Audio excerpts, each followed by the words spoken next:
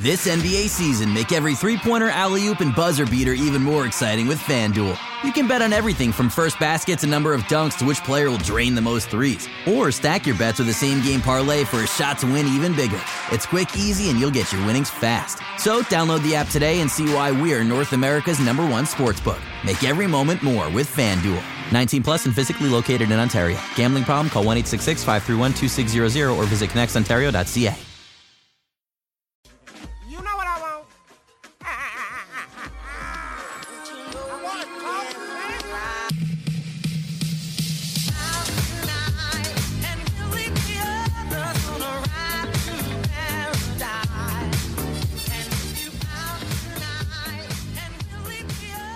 Hey everybody, Samson Folk here with the Rapcast podcast / YouTube video, and today is the first of many episodes that I will be doing where 29 episodes basically, where we get an outsider's opinion on the Raptors. So you get to see, okay, what do they think of my team? Somebody who knows basketball in another market, what is the outside looking in version of the Raptors? And then simultaneously, I'm going to be asking everybody, hey, tell us about your team so that we get to learn about every team in the league throughout this series. And you also get to see kind of what the consensus is on the Raptors. And today, episode 1 is with Larry Golden. Many people know him as Coach Laro, formerly of the Bulls 101 podcast.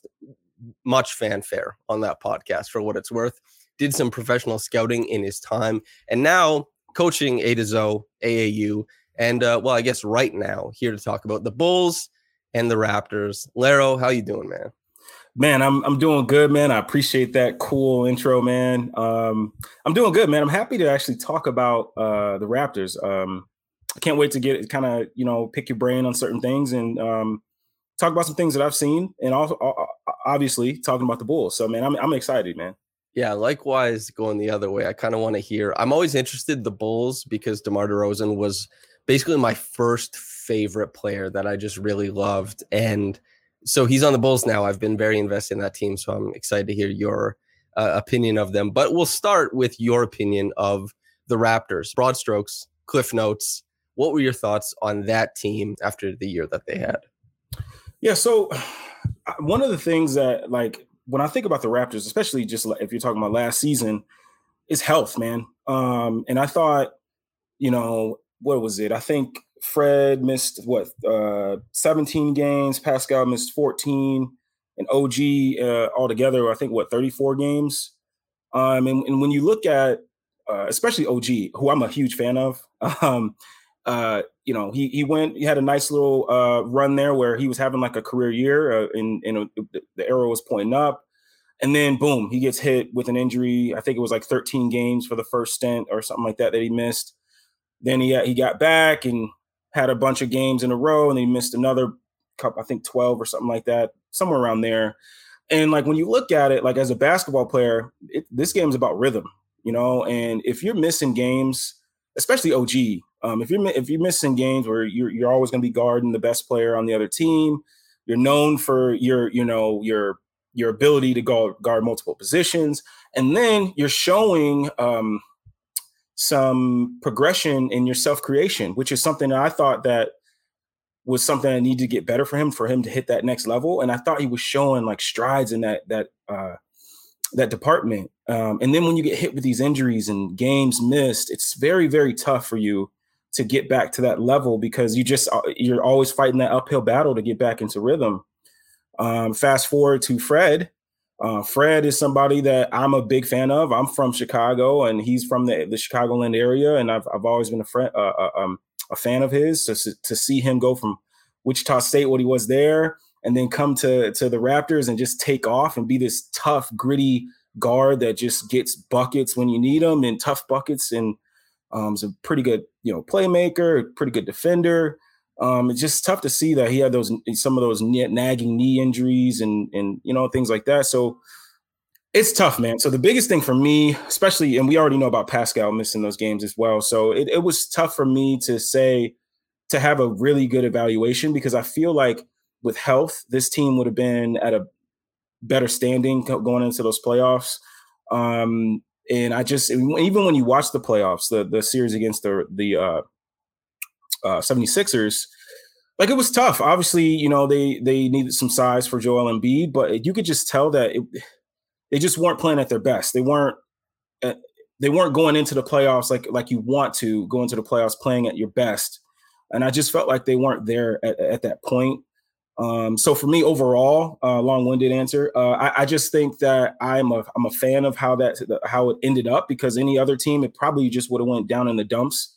You know, you can kind of chuck it up like, hey, Fred, you know what? Or hey, Pascal, you know what? Or OG, you know, just chill. We'll just, you know, finish the season out the right way and then come back, you know, with some fully healthy the next season. But they didn't do that. They continued to fight. You had guys like Malachi Flynn come up and really show some things that I'm pretty sure Raptor fans are excited about.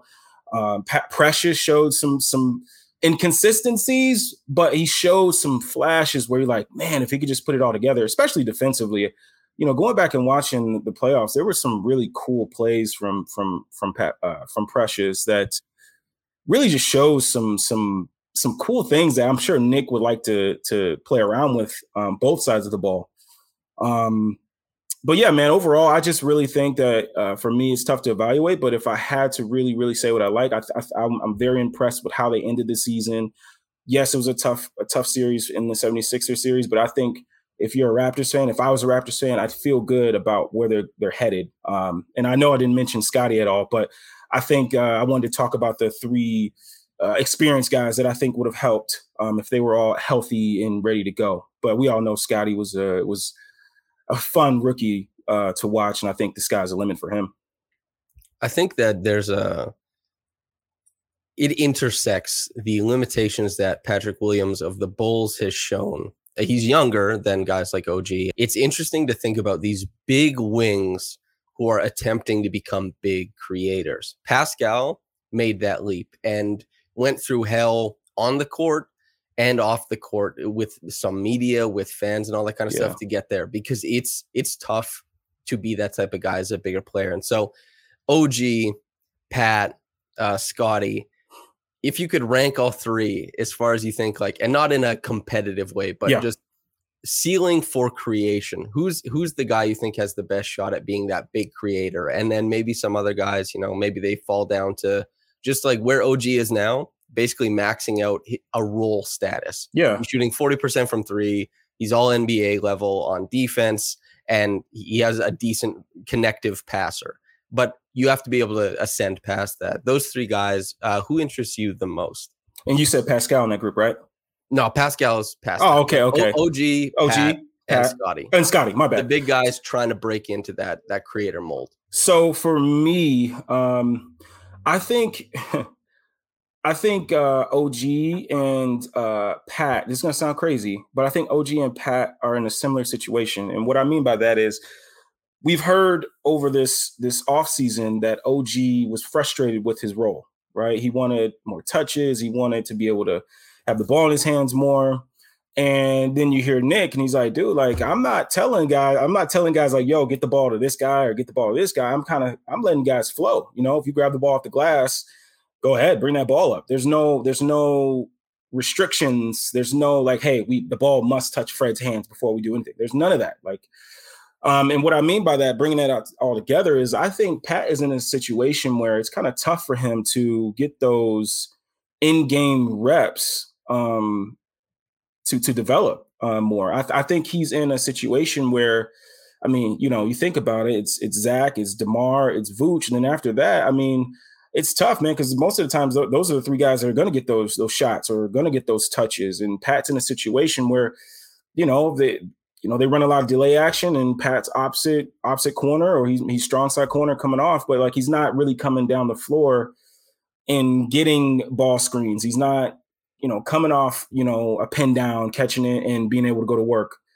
And I think I think they're OG and Pat are in a situation right now too, where it's kind of like they both in a way have like this want to do the right thing all the time. And I think PD uses academy brain, but I don't think it's like that. I think it's just like, for instance, Pat growing up in AAU, he was PG. He was bringing the ball up, getting guys shots. He wasn't that guy that was like, yo, move out of the way, let me get this bucket, And I think part of the appeal for AK, Arturas Karnisovas, is like the dude has the tools. He has the ability, the potential is there. I think if we can get it all together, like he can be this guy. And right now, I think the Bulls are hoping that Pat can kind of do what Scottie did. And which is why I think Scottie, if I had to pick right now, is probably 1, just because I think that Scottie has that knack for like, yo, let me get this bucket, or if he has a mismatch, he's not afraid to go ahead and go and do what he has to do.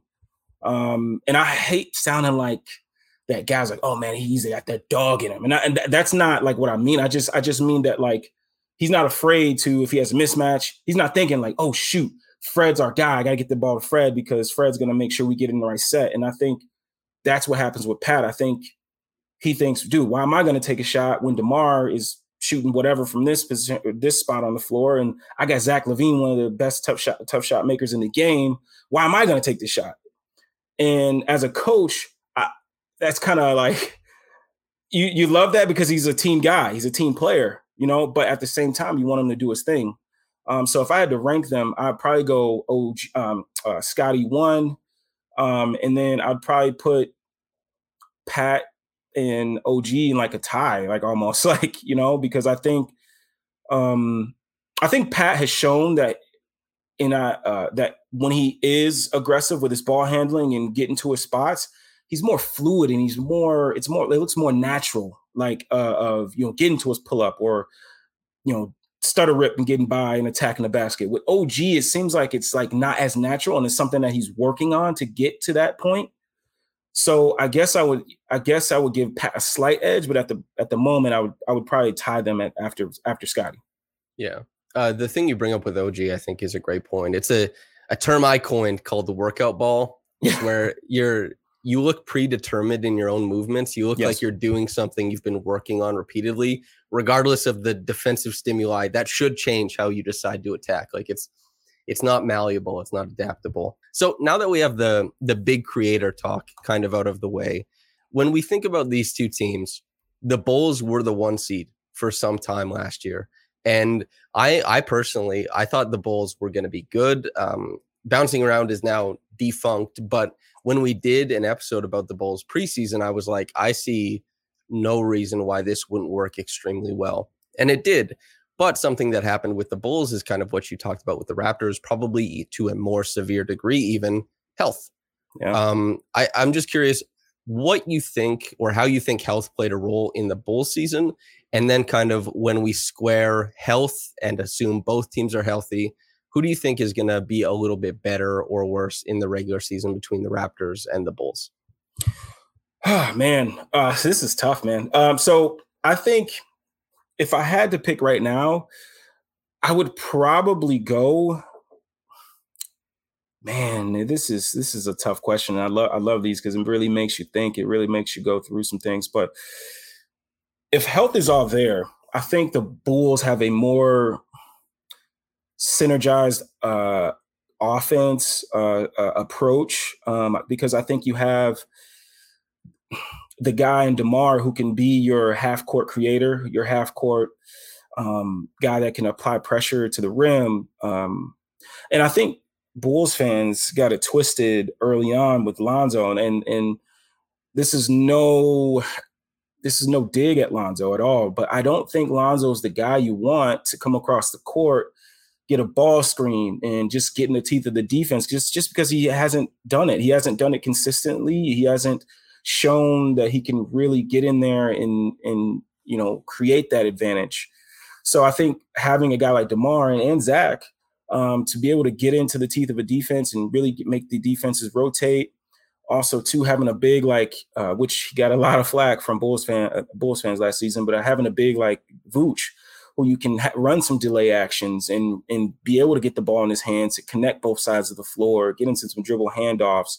And yes, he didn't shoot the ball as well as he has in the past, but just if you're in a game and you're a coach and you know the reputation of a guy like Vooch, you're still going to be worried about him shooting that ball, and he's not afraid to chuck it. He's going to keep shooting the ball. So you have to to honor it. He's not going to be somebody who's like, oh shoot, I'm not shooting well. Let me move this ball. And so as a defender, you kind of like, oh, he's not going to shoot the ball. But it's just like a more synergized approach. And so I would probably say the Bulls if they're healthy, but the Raptors are not far behind. And heck, I mean, I'm pretty sure there are some Raptors fans that's going to listen to this and be like, dude, what's he talking about? Like, it's the Raptors by a long shot. But I just really, truly believe that the Bulls showed last season with being fully healthy that they're ready to go. They got the right defensive type of approach with Caruso and Lonzo. And guys on the backside that can rotate with hopefully a fully healthy Pat, being able to have that secondary rim protection role. And Javonte, he's taken the opportunity that he has been given and like grabbed it by the horns. I mean, he's been an energy guy. He's been a guy that can really rotate. He can be on the perimeter a little bit. Fast break it's fed into what he is offensively, and being able to have Lonzo on the break and chucking that thing up for oops and getting that ball up to him to have dunks and energy.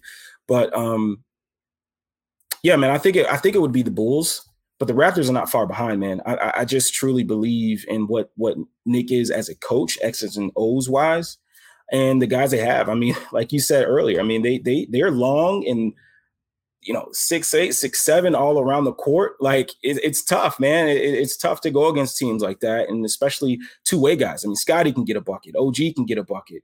I mean, you already know what Fred can do. You know what Pascal can do. Pascal is a bucket. So they're not far behind at all. I think that makes sense to me.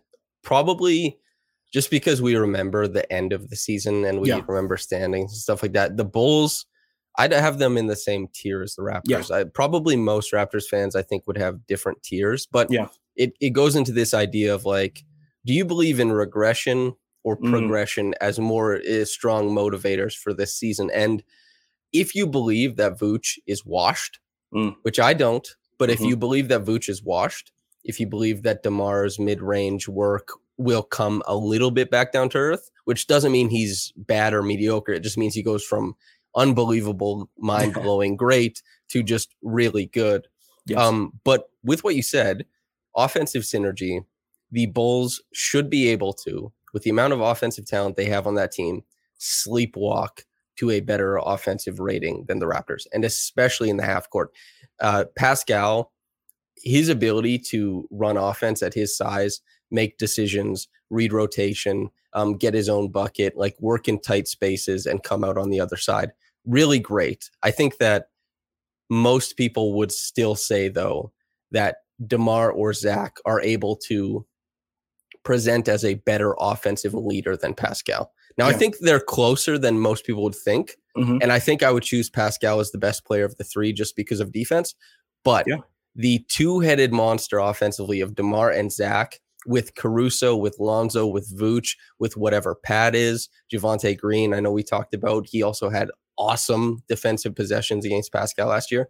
That team could be really, really good. And if they just lean into the same defensive principles of having Caruso and Lonzo be really pesky at the point of attack, you funnel to Vooch, who I don't think Vooch was bad defensively when they had everybody there. I thought he was good. He's a big guy there, cleans the boards, all that kind of stuff.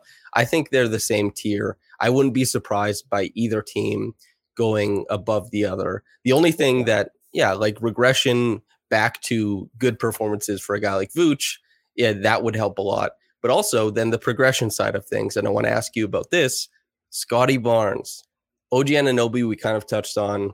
We'll see what happens with his season, his touches, but we don't have to worry about Scotty's touches. You talked about the dog in him being kind of something that commentators lean on, and you didn't want to do that. But it does hearken to something that's real, which is some guys do have more of a pressing, I'm going to go get it kind of ethic that guides their basketball game. And Scotty is somebody who's going to go get it. He's going to take more touches this year. He's going to have more of the ball. How do you think that's going to shape up for the rookie of the year heading into his sophomore season? Well, one of the things I love about Scotty is, like, I don't think he's someone that with success, they get complacent. I think there are some guys that when they have that success, they get in that like lull, like, oh, what I'm doing is good. Like I'm chilling. I'm right where I need to be. But like, I don't get that from Scotty. I get a guy that's like, okay, man, these, Coach Nick trusted in me to do these things. I'm just going to keep really working to get where I need to be. Now, I truly believe that he's somebody that's going to just keep getting better. Whether that's like the three ball becoming a little bit more consistent or respectable, off the bounce, being able to attack a little bit more off the bounce. I truly believe Scotty's going to continue to ascend. I think he's just that type of player. Like you said, like, and the part of the dog in him type thing is I feel like people just like took it and ran with it. And it's just like, it just took a little bit away from what I meant from it. And yeah, man, like you said, man, there are dudes, man, that like me as a coach, right? There are times as a coach, right? You go into a game, team ball. Let's move the ball around. Let's run. I don't know. Let's run. Horns, rip, whatever you want to call. Motion, whatever. Let's move the ball around. Find the best shot. If a team is just got a good team defense and they're just really mucking things up, it is always no coach will push away a guy that you just say, you know what, guys, hey, look, 1 for a flat. Hey, Zach, go give me a bucket, man. Hey, Scotty, look, man, go get me a bucket, man. We need to stop this run. We need a guy that can really just, you know what? Let's hang our hat on him for a little bit, guys. Let's just move off ball. Let's set some off ball screens, keep the weak side help occupied. But for right now, we know this guy can go get us a bucket or get to the free throw line, apply pressure to the rim.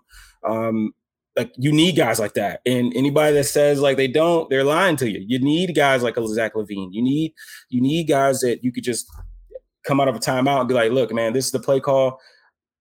1 for a flat, get the ball, this guy, and let's just go at it from here and just play off of that, and that's what I think of dog, right? Where you can have that team in you, you have that team ball in you, and you setting guys up. But when the time is, end of second quarter, when you want to go into the half up or get a bucket to have some momentum going into the half, or coming out in the third quarter where you want to, really, get that message sent to the opposing team that we're ready to go. And look, hey, if you're not ready, we're steamrolling. Or into the fourth quarter where, you've been running good stuff and, it's time, it's time to put the game away, where you could put the ball in your best player's hands and say, hey, look, take us home, and that sometimes you do that. Me as a coach, that's how I am. If my best player is having a good game, we're going to keep going to him. That's just the way I am. And that's what I think of dog, where I can say, okay, I got a dog on my team. He can go take us home, And so, yeah, I know I go long winded, man. But I think Scotty's going to keep ascending, man. He's a guy that I truly believe in. I've been watching since high school. I just love what he is. He's not afraid to really get in your face. He's not afraid to affect the game in any other way, than scoring. So, I think Scotty's going to just keep ascending. So when we think of Montverde to Florida State to the Raptors, I talked about this. I did an episode with Ben Pfeiffer where we talked about this incredible progression from Scotty. And it definitely doesn't seem linear in what he's deciding to, not even deciding, but just what he's succeeding at any different points in time. He looks different. Is there a progression, having watched him from way back then, that really surprised you as far as what he was able to become good at? Honestly, man, for me with Scotty, it was the self-creation. I think that was the biggest thing for me.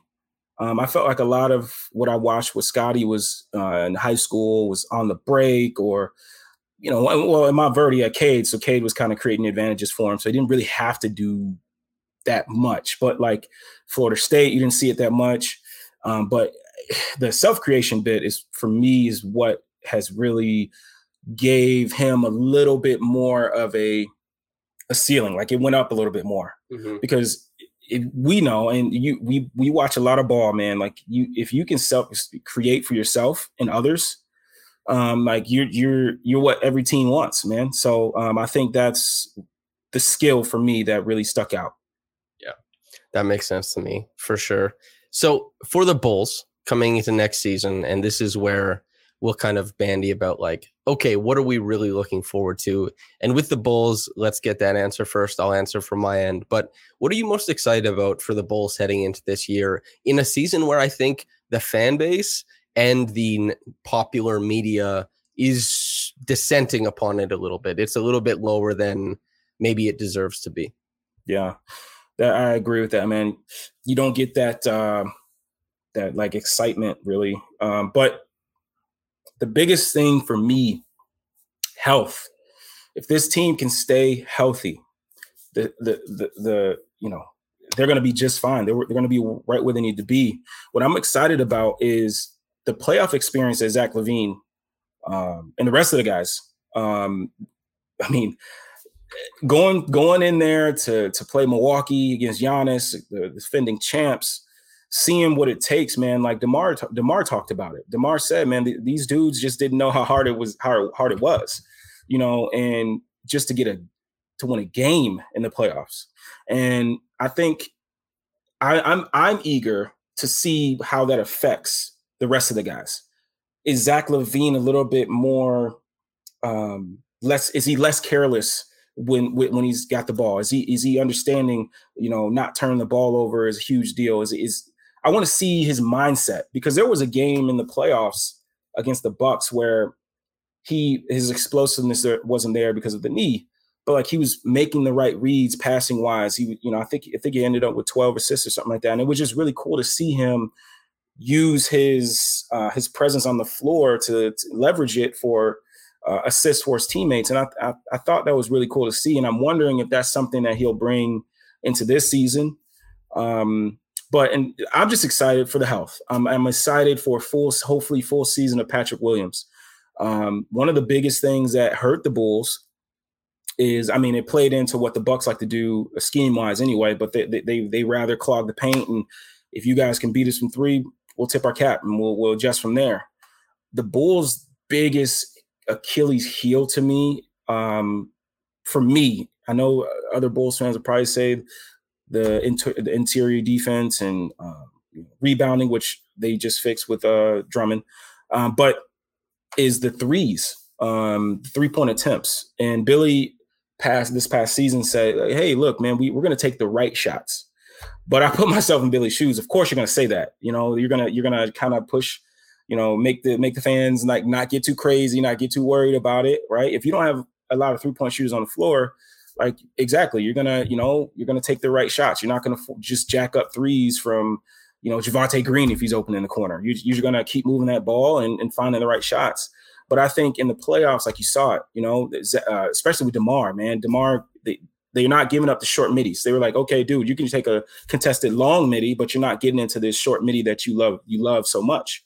And it took that away. So now, when he's getting in there to try to create, he's kicking it to Ayo, who I love Ayo. I think he's going to continue to get better. I think he's just a hard worker, and he's going to keep ascending. But you're kicking it out to Ayo, who's not the greatest 3-point shooter. You're kicking it out to Javonte Green. You're kicking it out to I can't even think right now, but you're not kicking it out to Alonzo Balls. You're not kicking it out to Nikola Vucevic, who has to be in the play, the point of attack, the pick and roll.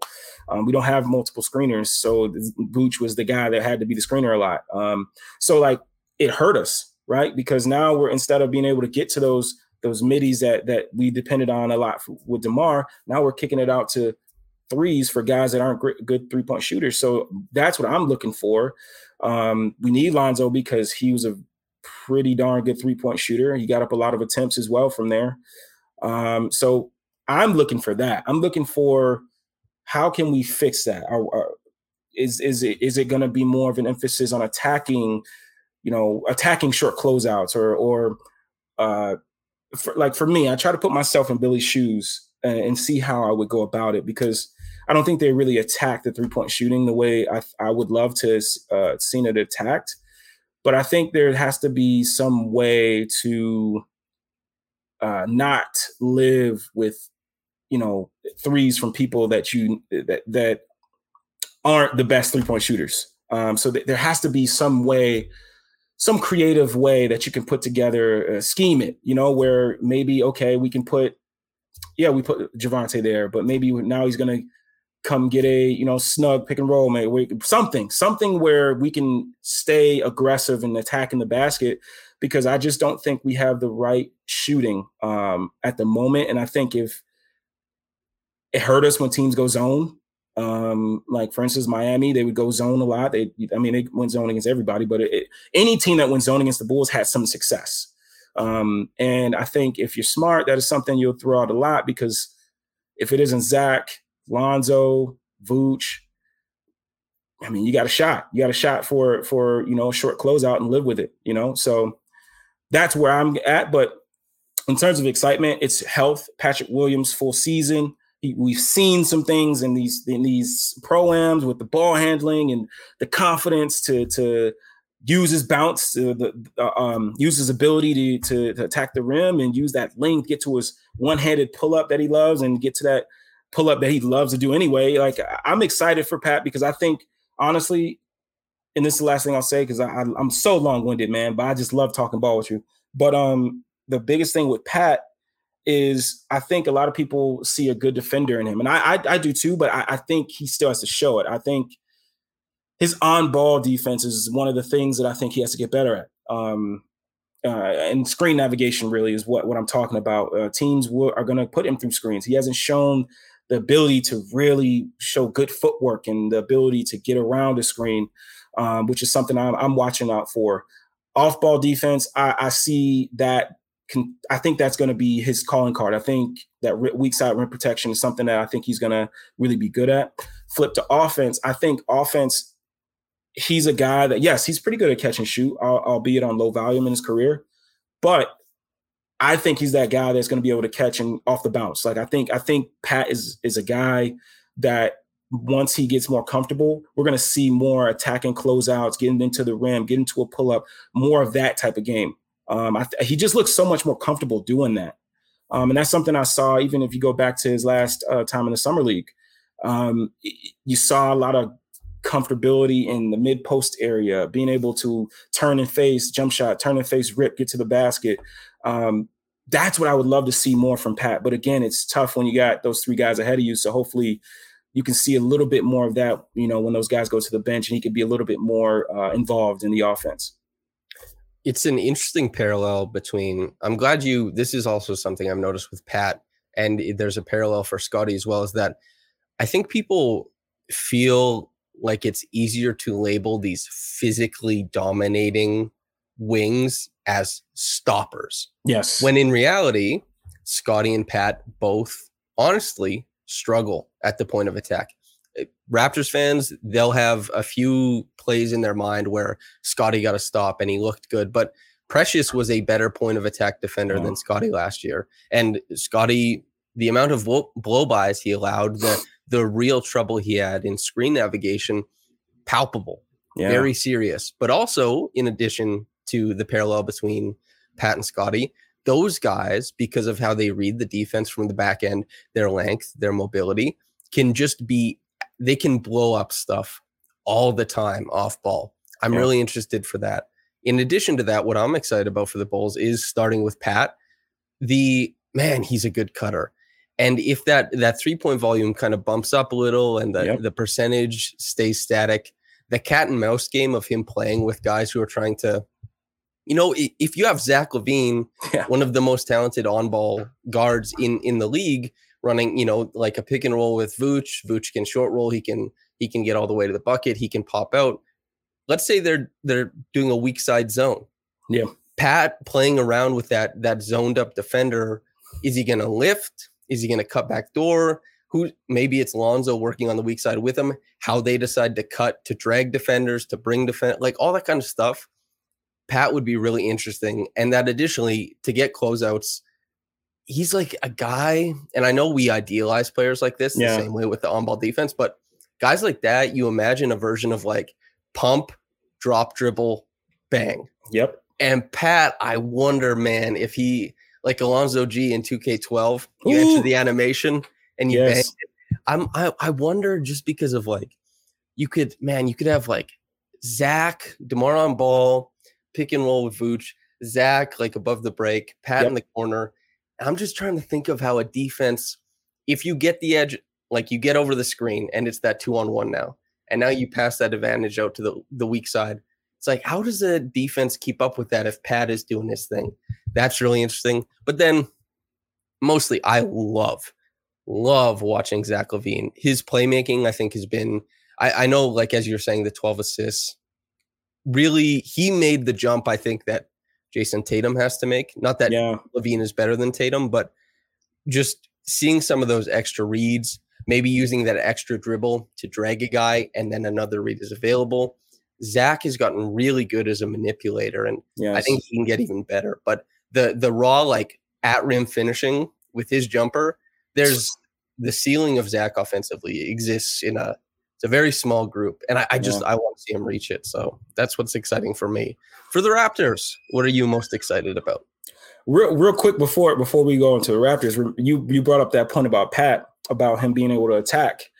Now, if you remember, that's the play he got injured on, where he was actually going to go up and punch it on Mitch, but obviously Mitch injured him, took a clothesline him out the air. So like that vividly, I was imagining it, and it reminded me, like, man, dude, Pat was attacking a closeout and ready to go punch it on Mitch's head. But no, man, but for the Raptors, man, dude, like, so I'm gonna bring up this guy first, and people are, Raptors fans like, man, he brought him up first.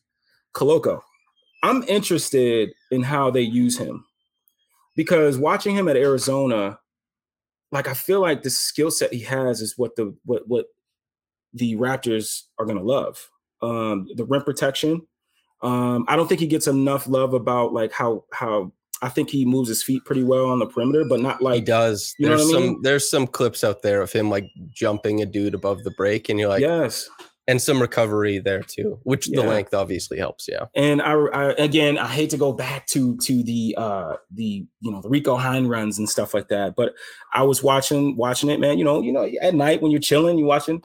And there was a play when Fred was there, Fred VanVleet, and he threw up a lob to Koloko, and he threw it down monstrous. You know what I mean? And they cut to Fred like, man, it's been a long time since I could do that. So it's like, you could see. I know it's like pickup, but, like, I mean, you're going to play with this guy on your team. So obviously that means a lot. And to me, that said, like, man, like, there's going to be some opportunities for him to apply pressure to the rim with some rim runs, and being able to have that lob threat. I think it's really, really cool, because, like you said, if you fast forward, rewind back to what you were saying about the Bulls with how the setup with, Zach above the break and Pat in the corner, like, having a guy that can really go up and finish the ball and be really efficient around the rim, like Koloko has the ability to do. There's going to have to be a tag from somewhere, and which is going to help other guys like maybe Scotty or OG, putting them in those situations where they can be the guy that is being guarded by the tagger. And now it's easier opportunities for them to create for themselves or for others. And I just love Koloko and what he can bring. I also, this may be, again, me projecting a little bit more, but, like, I do think there's going to be some ability for him to shoot the ball. I don't know, maybe this season, but, like, I do think at some point he'll be respectable from outside, from shooting from three with Koloko. I think there's something there with him, but that's one thing. I had to get him out of the way. But Fred, him being not being injured and actually being healthy, that dude is one of those guys on the team where he just elevates everyone. He's the smallest guy on the floor and most of the time at that 6 foot, but, like, the toughness he plays with, the grit, how smart he is as a passer at times, and his tough shot making. He's just somebody that, like, I'm sure that, like, Pascal and the guys love to have on the floor as much as possible. And he just makes your team better. He could be the head of the snake on your defense and really muck things up. And I love some of the things that you had talked about is their defensive scheme, which I noticed in the series with the Sixers, is how they love the attack from the corner, and they're willing to give up that corner three or that corner look. And just watching some of those games, just Fred is not afraid of anything. I remember there was a play where the Sixers knew where the rotation was going to be coming from, And Fred came over there on Joel, and he just didn't give a damn, man. Like he's getting in Joel, he's ripping at the ball, and I think they ended up getting a steal and going the other way. But like, just love guys like Fred, man. Fred is willing to get dirty. He's willing to take the tough shot. He's not afraid of the moment. He's a good passer, so he's a guy that you want on a team. I'll save the best for last, but like OG, my guy, man. I think I'm right there with you in terms of how optimistic I am about him, and what I think he can be as long as he can stay healthy, and things can just stay away from being rocky, and he actually just, stays in line with team success and allows the team to grow, and he'll get his touches. My biggest thing with in basketball is like the ball's going to find the open guy. If you guys are moving the ball around, the ball's going to find you if you're playing the right way. So as long as OG can just stay out of his head and understand, like, this is about the Raptors, man. Like, you're going to get your touches. Don't worry, as long as you're doing it the right way. So OG is a guy that I always love, man. I think he doesn't get enough love.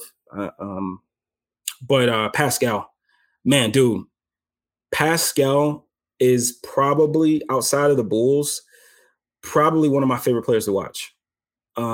His ascension to the player he is right now is crazy. I don't think it gets talked about enough. I think even it's almost like the Jimmy Butler thing. Like, I remember when we drafted Jimmy, the Bulls drafted Jimmy, and people were like, "Oh, cool pick, whatever. All right, whatever, cool. He'd be a nice bench guy off the bench. He's tough." But like, seeing the ascension, like, dude, Pascal, like, there are games where I watch the Raptors where Pascal gets the ball and I'm like, I just can't wait to see what he's going to do. I feel like his go-to moves have changed. Like, he has more in his bag now to get to spots that he wants to get to. And defensively, I mean, Pascal is great, man. And I agree with you. I agree with what you said. You said out of the three players, like, Pascal is probably the best because of the defense. Like, to get a guy that gives you 22 plus a game on pretty good efficiency, and then be able to get on the defensive side of the ball and really give that team hell. I mean, how could you not love a guy like Pascal? You respect his grind, you respect how he got to the spots to where he is now. And then the other thing I wanted to talk about, and I know, like, I talked to you before we came on, I know a lot of people have words about Nick, but I love Nick, man. I love how he coaches.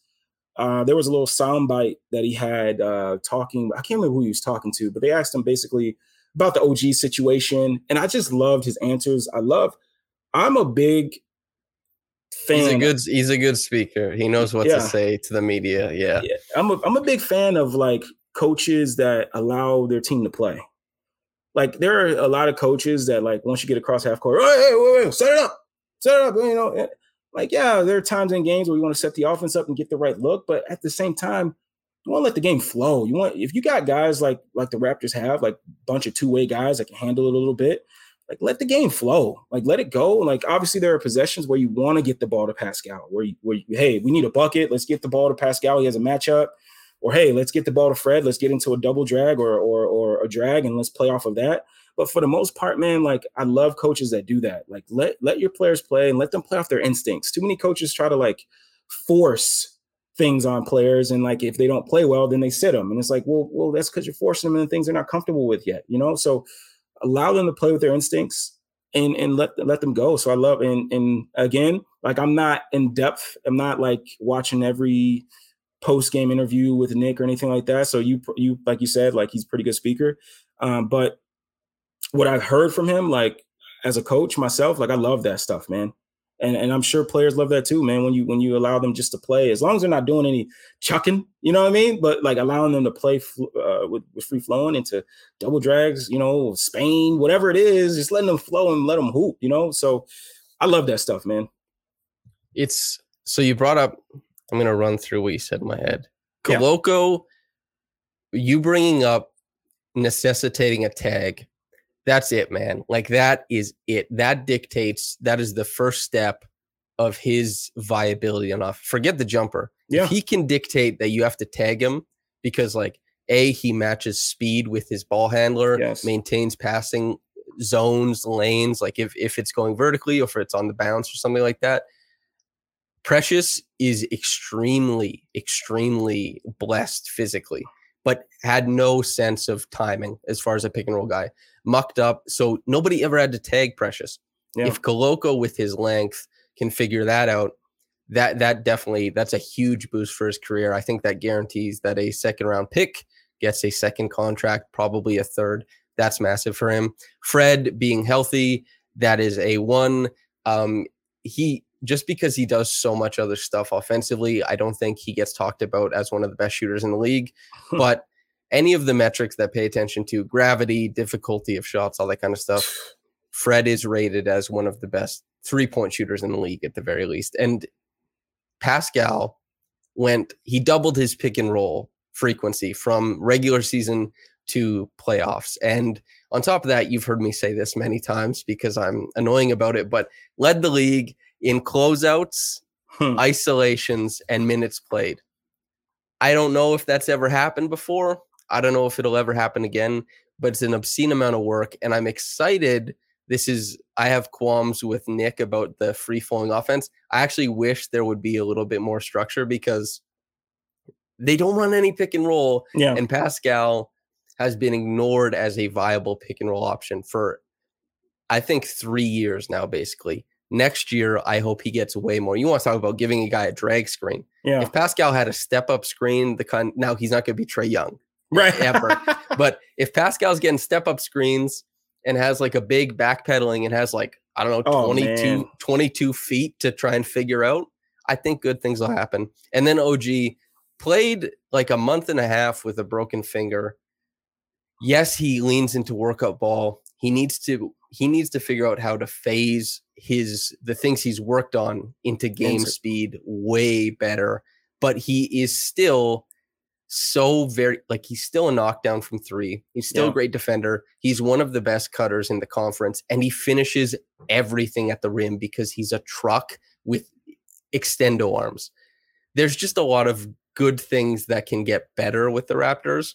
I don't know. I can't conceive of how far it really goes, but that's a team, and Raptors fans obviously are excited. It's a team to be really excited about. And I'll add on top of that, Scottie, connective passing, and just like manipulative passing, because Scottie was mostly on an island this past season. The self-creation you brought up, absolutely. His ability to score in isolation came out of left field. Yes. I didn't see anybody talk about it, but it was there. And then it stayed.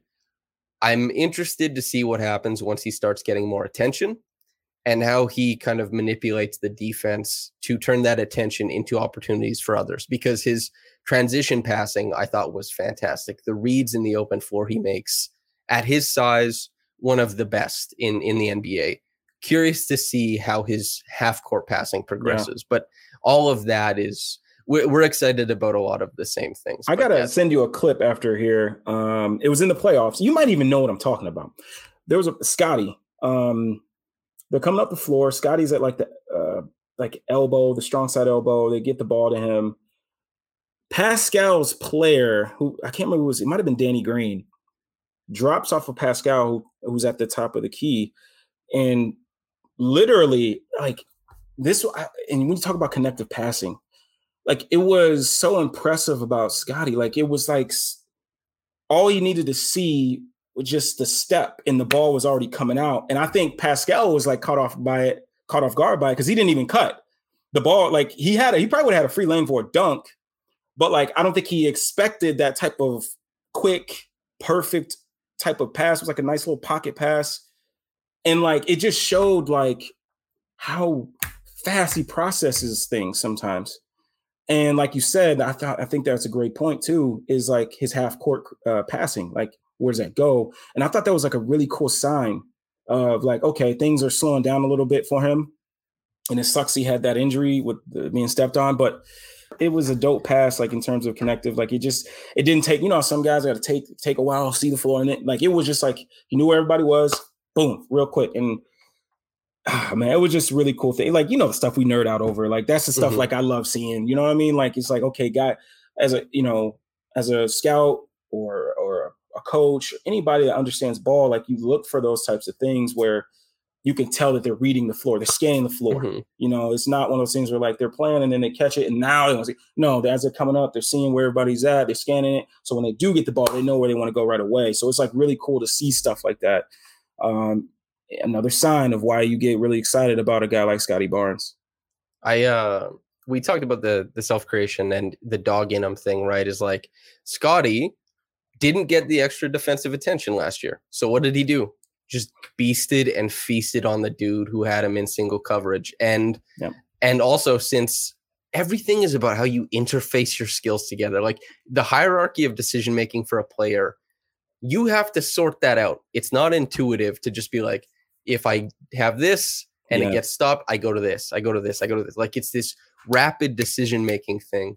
And Scottie struggled against doubles last year, which he was vaunted as like this savant level passer. Yeah, that's surprising. But once you realize that Nick Nurse was saying, bring the ball up the floor, if you have like a guy in single coverage, go score the bucket. It's that shift in mindset that he was like, okay, I'm going to take what's available. What is mostly available? Isolation buckets. So once teams start doing it differently, that change in mindset to kind of, okay, there's different factors coming in, and to see how he makes decisions based on that. That will be very interesting. And that is a place where a lot of players get stuck. Yes. And a lot of players get stuck. Okay, I can do this. But once the defense starts throwing attention, I have a lot of trouble figuring out the right way to. He still has to prove that he can do it. I think he will, but it has to go on the tape. So we'll see what happens next year. I think, and to go with that point, is I think like the greats, right? The guys that want to get better. I think, I think the perfect example is Trae Young. His summer league, everybody's trashing him. Oh my God, this guy's trash. How could he have been a top whatever pick? Oh, he's trash. Then he starts off the year like not really good. And then I feel like for players that are drafted at that high level, and even players that care, I should say. But so if I were me, if it was Scottie, right? You just do what you know your first year, right? You try to affect the game on what you know you can do. And for Scottie, it was isolation scoring. Like that came easy. The greats, right? They go in the summer, or I shouldn't say greats. I hate saying that. The guys that want to get better. I'll just say the guys that want to get better. They go into the summer and they watch film. They watch film, and they see, what is it that I was struggling with? Double teams. Hopefully, and that's where the trainers come in, and hopefully you have a good trainer, and hopefully you plan pickup that allows doubles, a la Devin Booker that they want doubles. But and you just really work on those things, right? You just really like, okay, all right, I'm getting double. How do I attack this? And that's why, and I'm about to get on my little soapbox here, like the thing where everybody was making fun of Matisse, right, with the dribbling, that frustrates me because, the thing was like, he should be working on above the break threes and catch and shoot corner threes. And it's like, first of all, if you're going to any workout, any training, anything like that, you always either you start with ball handling to start the drill, to start the day, or you end the day on ball handling skills, right? So that's the first thing with training. So who knows? He probably was working on shooting, but the only clip they had was the ball handling. And then on top of that, if he did a workout and they did clips of him shooting and he was just clanking left, airballing, whatever it is, he get made fun of because of that. So it's like, I just love the fact that he's working, right? And he's doing drills that aren't easy for him. And the only way you grow is by doing things that make you uncomfortable. Right. And so if that drill is something that he just ain't doing easily, I want him to keep doing that drill. Keep doing it until you master it and then move on to something else. Right. And so with shooting, with Matisse, it's the same thing like with Scottie. Right. Just in the summer, do things that make you uncomfortable. Right now, it's double teams. Really work on being doubled. Go to open gyms where they allow doubling and just like really work on that. And hopefully that, like you said, that's something I'll be keeping my eye on with him as well. It's because obviously teams are going to be like, well, no, that's rookie of the year. We can't allow Scottie to think that he's just going to step in the league and do what he want to do. We're going to send this double and see if he can make a play. So I'm excited for that. I'm glad you brought that up. That's something I'm going to keep an eye on myself and see where it goes from there. But I really love seeing guys that come in the league They lean on their strengths. They find out their weaknesses. And then the next year you can see, oh, shoot, like they're starting to progress in that weakness. Like their weakness is starting to become a neutral. And then now it's starting to become a positive. You know what I mean? So I'm excited about that. What does PJ Tucker do after he's run off the line? Oh, he makes the pass out that resets the defense and the offensive possession. If the moment you prove you can shoot, they're going to make you put the ball on the floor. So yeah, you like the Matisse thing is like, I know some people think that like static 3-point shooting is probably a very overrated skill currently, because NBA defenses have gotten really good at one thing over the past 5 years, and that is running shooters off the line. The moment you have like a month or 2 months where you shoot good set shots, that is the death of your set shot. Like you're going to have to use an escape dribble and gather, like you're going to have to show that. And maybe not even that, because they'll pull guys to come. Maybe they start like peel switching and stuff, right? Yeah. They're just running you into, and not even that, but maybe it's a really good closeout. You don't even get the drop dribble and the shot. You have to step into 18. And then maybe you haven't worked on the 18-foot shot. Yeah, exactly. So you have to continue that advantage with what? A dribble. And then you have to take reads as a passer. Like, guy, you can't just get in the gym and shoot the ball. You got to work on everything, because the NBA defenses, if there's a lot of people sleep on how, because there's rules that make it tougher to defend, but the ingenuity of defenses currently isn't that they can just stop guys in one-on-one. That's not what NBA defense has progressed to. It's that in a team concept, they can take away advantages that used to be ironclad. The 2012 LeBron James, 20 feet away from the basket, skip pass to the corner, broke NBA defenses, and now that advantage is hardly anything. The skip pass is whatever in the NBA now. And that's Matisse Thybulle is on the opposite end of skip passes. He has to shoot, of course, but the moment he starts doing that is the moment he has to start doing other stuff too. So Great point, man. I love it. That's probably a decent place to end the podcast. As far as the Bulls, though, are there any parting shots you want to give? You're imparting your wisdom to Raptors fans. If you wanted to urge them to think something or know something about the Bulls, what would it be?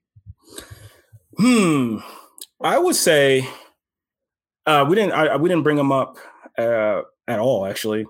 But Andre Drummond, I think some people, like I saw some Bulls fans, and I'm pretty sure some Raptors fans were thinking it as well.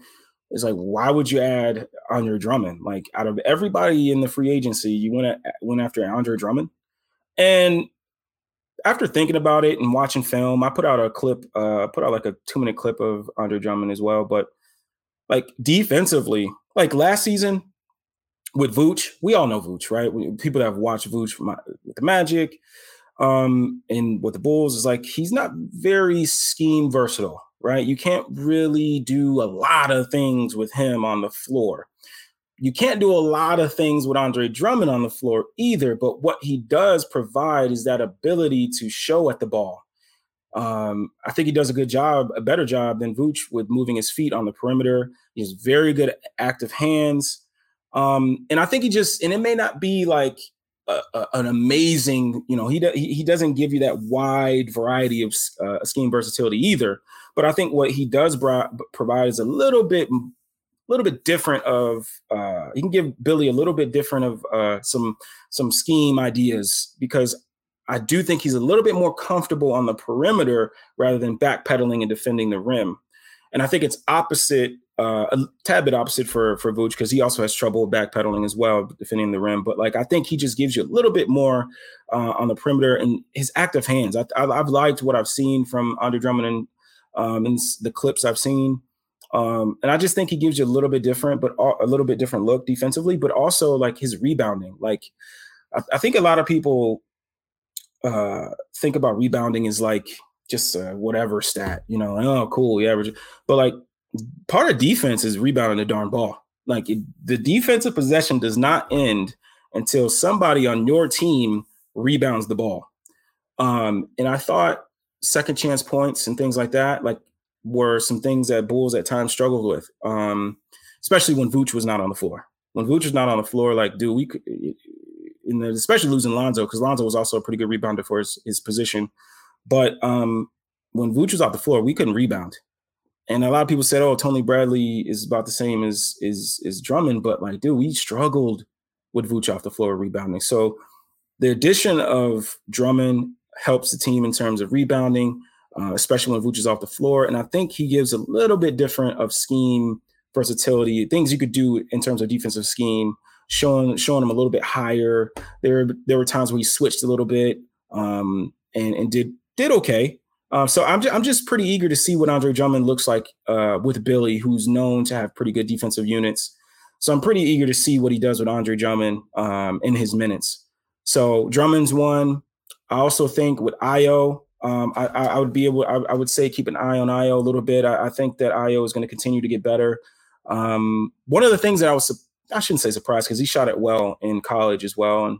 But I think one of the things that I think Ayo can get to a little bit more is, especially if he's going to be coming off of pick and rolls, is getting to that pull-up jumper. I think that Ayo has a pretty darn good pull-up jump shot that he could use more as a weapon that he hasn't early in his career. But if you go back and you look at his stats at Illinois, his percentages from mid-range area, like he was a pretty good pull-up mid-range shooter. So I would love to see him add that in his bag, just to add another weapon to him coming off a pick and roll. Because right now he doesn't really have anything other than, like, you know, if Vooch sets a good screen, he's attacking and dropping it off to someone because he's a pretty good reactive passer. But so other than that, I would just say Ayo and Drummond. We'll see on Dalen. I don't think Dalen is going to be a big time contributor early on. The shooting has to really show itself. I'm a little worried about the shooting. But other than that, it's Pat, man. I mean, we already know about Pat, but other than that, we gotta see some big strides from Pat this year. Hell yeah. I'm gonna have a blast watching the Bulls this year, I think, and I hope you have a blast watching the Raptors. Yeah. I can't wait. But listeners, viewers, I hope you had a blast watching Lero and I exchange thoughts and ideas on these two teams. Lero, before we get out of here, plug yourself to your heart's content. Well, man, I'm pretty simple. I'm a simple dude, man. You can find me on Twitter at the same name you can see right there, at Lero _Lero Hoops. Since I've been trying to get back in the rhythm of really watching film the way I like to watch film and put clips out with my thoughts. And I'm getting back into that. Soon going to be something pretty cool coming out soon that I think hopefully that a lot of you Raptors fans and Bulls fans that will listen hopefully will like as well. So I can't wait for that to come out. But other than that, man, that's it, man. I'm just be posting some clips and talking some ball. I love interacting about clips. So I'm not the guy that is like, you know, yo, get off my line. You don't know what you're talking about. I actually love talking about clips. So if you're into that, like, come on, give your boy a follow. All right. And a cosign from me, listener, viewer. Lero's good dude, knows hoop, and good vibes as well. So Lero, thanks for coming on, man. Listener, viewer, thanks for listening. If you're a viewer on YouTube, I know like an hour and 3 minutes is kind of late to say like the video, but hey, like the video, do your thing. That's my fault, y'all. My bad. No. Yeah, but anyway, thanks for tuning in. Hope you enjoy the rest of your day or night, whenever you get into it. We'll see y'all later. Have a blessed day and goodbye. Peace.